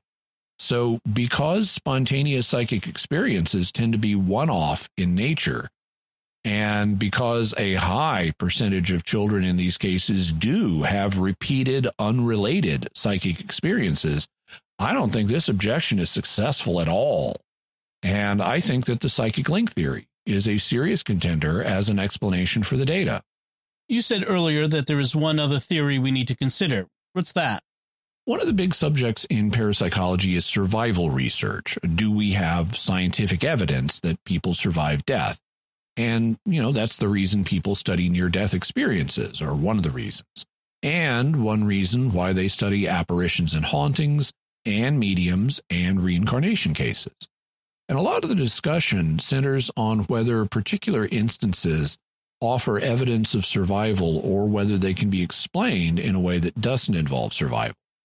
The soul theory of reincarnation cases would indicate survival because a soul survives and then it comes back in a new body. However, theories involving living agent psi, like the super psi theory and the psychic link theory, don't necessarily involve survival because all of the information transfer is done by people who are living at the time of the transfer, even if they're separate from each other in time. But these two possibilities aren't mutually exclusive. It could be the case that both the soul survives death and that the data in court is due to living agent psi. That would be my view, for example.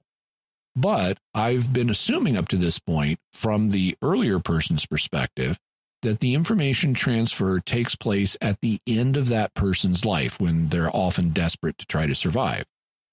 What if it doesn't? What if the previous person dies, goes to the afterlife, and then the psychic link forms and starts pulling information about it? In this case, what the child experiences would be a kind of partial mediumship. He isn't in full conscious contact with the departed spirit, the kind that would let the two of them have a conversation, but he is subconsciously pulling information about the departed spirit and what it did in life. This kind of contact could potentially explain some of the intermission memories that are reported in cases of the reincarnation type, where the child reports on what a person's soul did after death. And parapsychologists have considered the possibility that children are pulling information from departed souls. This would harmonize the fact that children report the memories of people who lived in the recent past with the fact that good mediums don't seem to report problems contacting their spirits in the afterlife either. So you could envision an afterlife survival plus psychic link theory. Now, today's episode is already long, so I don't want to spend a lot of time on this theory, but I did want to mention it. I also want to mention a variant which is possession. When most Christians think of possession, they think of demonic possession, where a demon seizes control of someone. And that's a theory we'll talk about under the faith perspective. But there are other sorts of possession that are reported.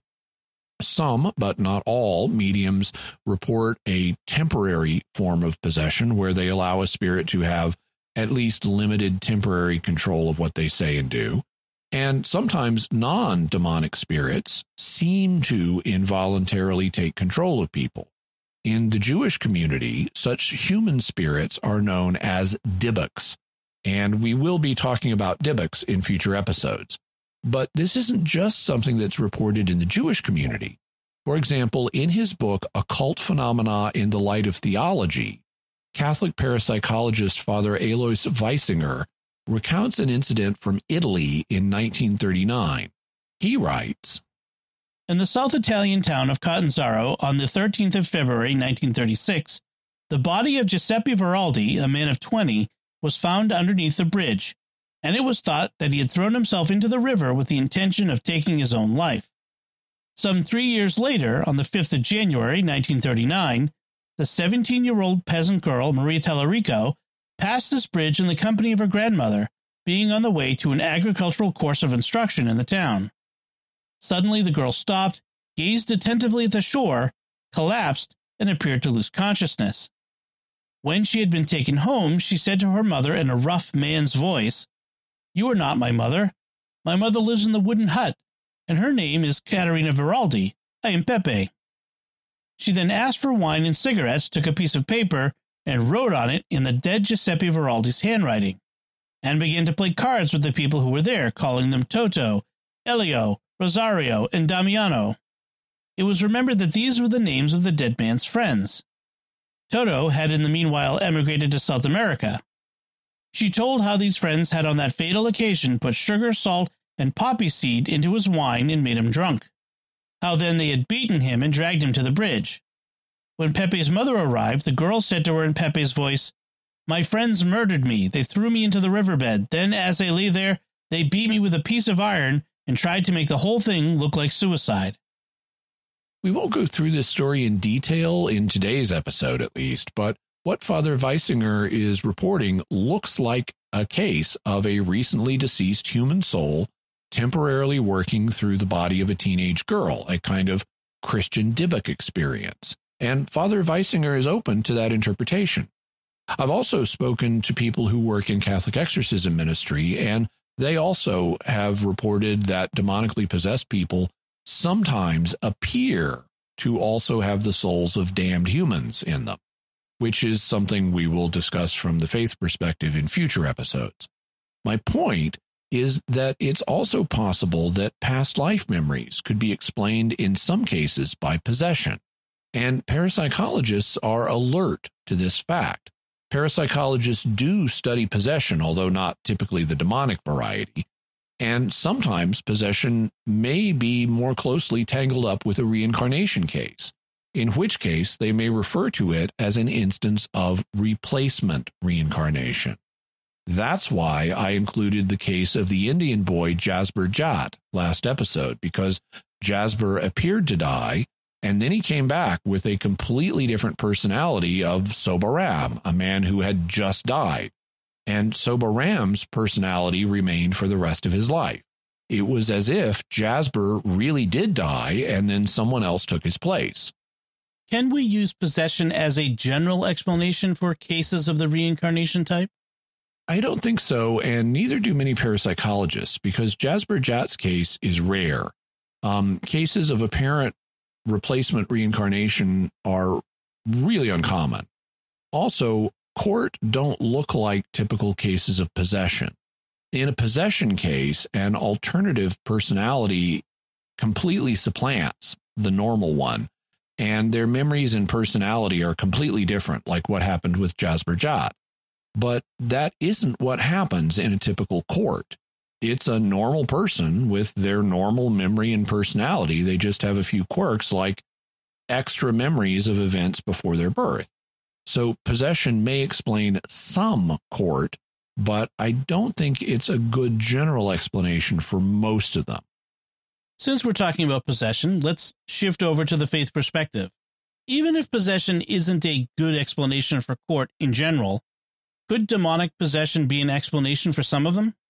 It's possible, but as we discussed in episode 188, you can't just declare something to be demonic. You need evidence to support the demon theory in particular instances.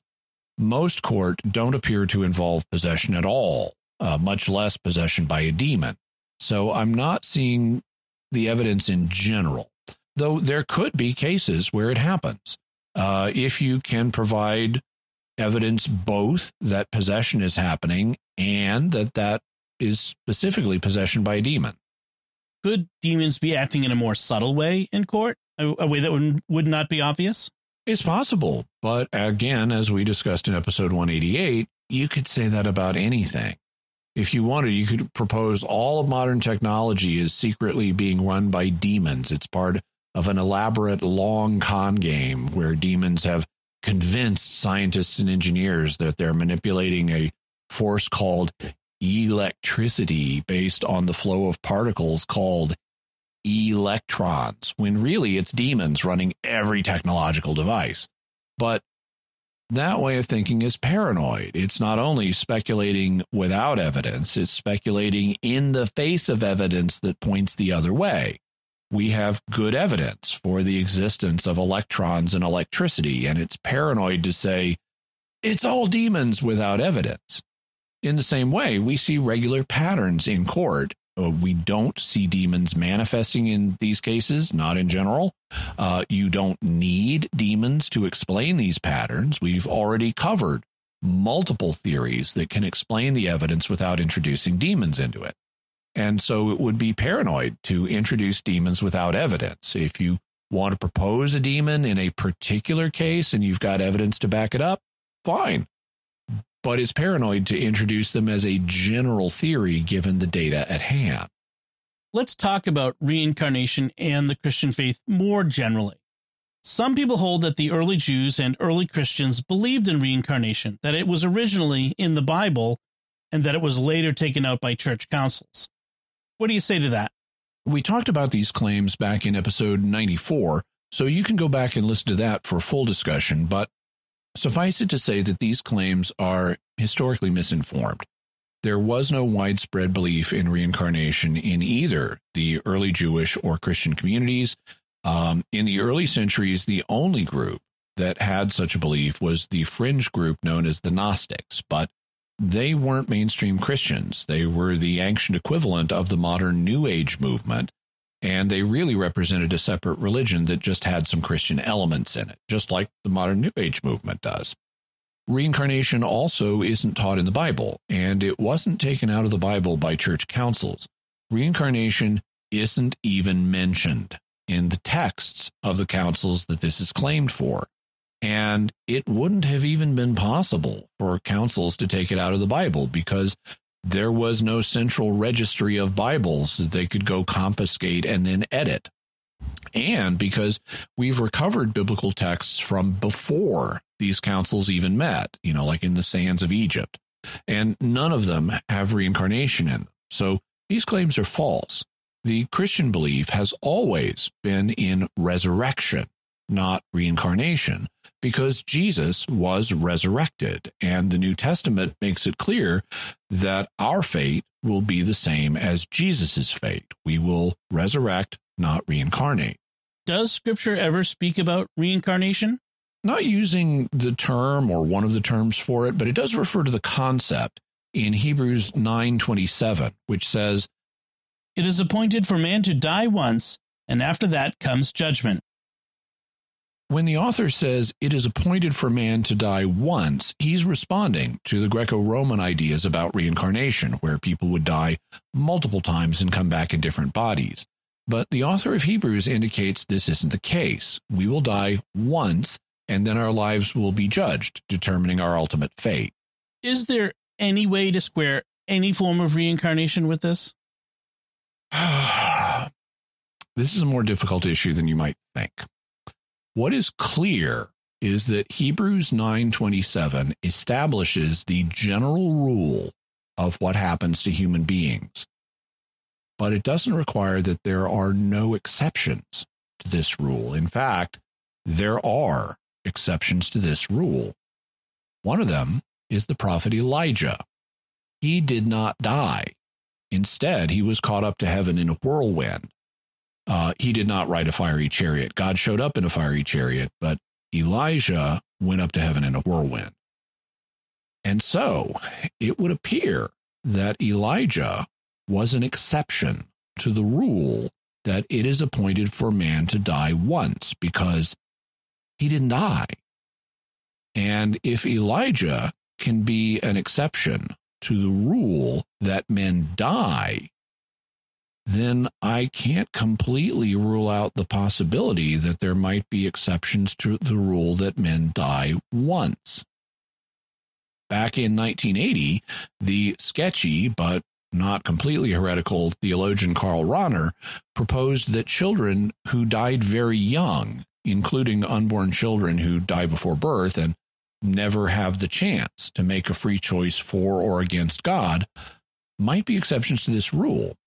He proposed that maybe God would, and he didn't say this is happening, but he proposed maybe God would allow them to come back in new bodies, to be born and grow into full moral agents that could then make a responsible choice.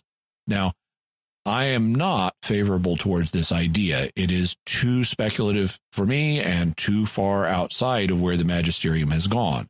But strictly speaking, as uncomfortable it is to admit, I can't say that it's utterly impossible that God would make exceptions for such people.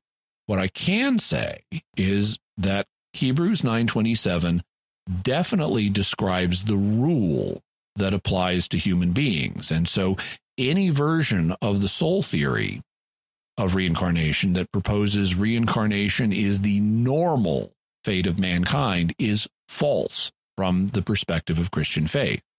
What about the other theories we've covered, like the residue theory and the psychic link theory? They don't appear to be in conflict with the faith, so long as your intellectual soul, doesn't come back in a new body. The faith doesn't really have anything to say about it. So if people leave behind some kind of residue containing memories or behavior patterns or birthmark instructions, the faith doesn't say that this can't pass from one person to another. At least, I don't think the residue theory is the best explanation of the data, but it's not ruled out from the faith perspective. And as I've indicated, I prefer the psychic link theory as an explanation of the better court. It explains all the data quite easily from my perspective. And like I've said, I have yet to hear of a reincarnation case that I don't think would explain it well. Furthermore, Catholic thought doesn't have much of a history of thinking about the kind of residue that would be required in these cases on the residue theory, but there is a much more robust history of Catholic thought on the existence of psychic functioning. As we discussed in episode 105 and again in episode 106 on St. Thomas Aquinas and the occult and other episodes, major saints and church fathers and doctors of the church, the most influential theologians ever, like St. Augustine and St. Thomas Aquinas, believed in psychic function that we today would call precognition. Aquinas called it natural prophecy to distinguish it from the supernatural prophecy that God gives. And if precognition works, retrocognition could also work. Aquinas also believed in what we would call psychokinesis. Specifically, he believed in distant mental influence on living systems, which could explain birthmarks in court. And there have been other Catholic thinkers who have had no problem with telepathy. So the elements needed for the psychic link theory are already established in Catholic thought, if not in church doctrine. I thus see the psychic link theory both as a good explanation of all of the data and as something that is compatible with the Christian faith. So, Jimmy, what is your bottom line on all of this modern reincarnation research? Modern parapsychological research has shed a lot of light on cases of the reincarnation type. These cases turn out to be quite different than the accounts of reincarnation you hear in popular media and New Age literature. They don't focus on being famous people in exotic places and time periods, but they do display regular patterns that can be statistically measured. Such cases are quite rare. Perhaps only 2 in 1,000 people report them, even in places in the world where reincarnation is the dominant belief. But they do occur, and some that have been studied have children making claims that they had no natural way of knowing and that turn out to be accurate, with the rate of such claims being around 77% accurate, even for highly unusual specific claims. When it comes to explanations that have been proposed for the data in these cases, the naturalistic theory of social influence may explain some cases, but it does not explain the accurate elements of these cases that go beyond chance. When it comes to the soul theory, it does explain the accurate elements of these cases, but it has a harder time, at least somewhat, explaining the culturally linked aspects of the cases. You have to introduce additional assumptions for that. When it comes to the residue theory, it also explains the accurate elements, but it has more of a challenge with the culturally linked elements. However, I think the psychic link theory explains both the accurate elements in the cases and the culturally linked elements. So for my money, the psychic link theory is the best explanation for these rare but fascinating cases. Anything else we should say before we go? Once again, I want to say a special thank you to Dr. James Matlock, who is one of the most prominent reincarnation researchers today, for reviewing the script for today's episode and sending me his feedback. We do have different views on some things. As I mentioned, he has his own theory called the processual soul theory, whereas I prefer my psychic link theory. But he was kind enough to review the script ahead of time and send me his feedback. He also gave me additional suggestions on things to research and think about that we didn't have time to cover in this episode. but I will be discussing them in future episodes or in writing that I'd like to do on this subject in the future. One of the things that I'd like to do is write at least a short book exploring the psychic link theory in detail so that the parapsychological community can consider it. I'll definitely be covering all of Dr. Matlock's suggestions in that. So for today's purposes, he was of special help, both with last week's episodes and today's, and so I want to say a special thanks. And Jimmy, what resources can we offer to the listeners and viewers? We'll have links to Ian Stevenson's book, 20 Cases Suggestive of Reincarnation, and his book, Children Who Remember Past Lives. We'll have a link to James Matlock's book, Signs of Reincarnation, and also a book that he wrote with Erlander Haraldson called I Saw a Light and Came Here. We'll have links to Jim Tucker's book, Life Before Life, and his book, Return to Life, Paul Edwards' book, Reincarnation, A Critical Examination, Alois Weisinger's book, Occult Phenomena in the Light of Theology, also information about Ian Stevenson, patterns in reincarnation cases, famous past life claims, replacement reincarnation, and Jasper Lal Jat. So that's it from us this time. What are your thoughts about the reincarnation theories that we've covered today? Let us know by visiting sqpn.com or the Jimmy Akin's Mysterious World Facebook page, sending us an email to feedback@mysterious.fm, sending a tweet to @mys_world, visiting the StarQuest Discord community at sqpn.com/discord, or calling our mysterious feedback line at 619-738-4515. That's 619-738-4515. I want to say a special word of thanks to Oasis Studio 7 for the video and animation work on this episode. Be sure to check out their work by going to my YouTube channel, youtube.com/Jimmy Akin, and see how much the video adds to the experience of listening to the podcast. While you're there, please like and comment on the videos, because that tells the YouTube algorithm that you found this video interesting enough to react to it, to say you liked it and to comment on it. And that means other people may find the video interesting too. So the algorithm will show it to more people, and you can help the podcast grow by liking and commenting. Also, I am trying to grow my own channel, and we're working on getting to 50,000 subscribers. So I'd really appreciate it while you're there if you click on the subscribe button and also hit the bell notification so that you always get a notification whenever I release a new Mysterious World video or one of the other videos that I release. So, Jimmy, what are we going to be talking about next time? Next time, we're going to be telling you one of the most bizarre true crime stories I have ever heard. Now, nobody dies, nobody gets killed, everybody's fine in the end, but wow. The story of Victim F is one of the most mind-blowing things you will ever hear. Looking forward to that. All right, folks, be sure to check out the Mysterious World bookstore at mysteriousworldstore.com for links to all the books and videos that Jimmy mentions in the show. You can find links to Jimmy's resources from our discussion on our show notes at mysterious.fm/276. And remember, to help us continue to produce the podcast, please visit sqpn.com/give.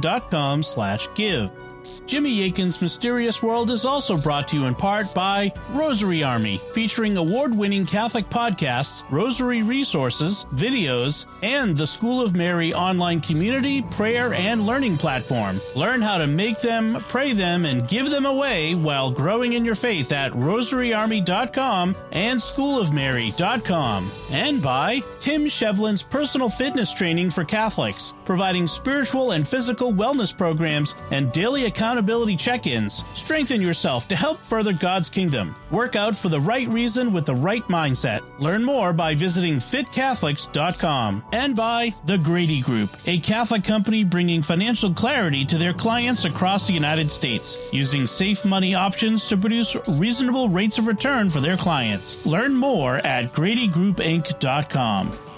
Until next time, Jimmy Akin, thank you for exploring with us our mysterious world. Thanks, Dom. And once again, I'm Dom Bettinelli. Thank you for listening to Jimmy Akin's Mysterious World on StarQuest. If you've enjoyed Jimmy Yakin's Mysterious World, you'll also enjoy another StarQuest Network show, The Secrets of Technology. Find it wherever you can find podcasts or at sqpn.com/technology.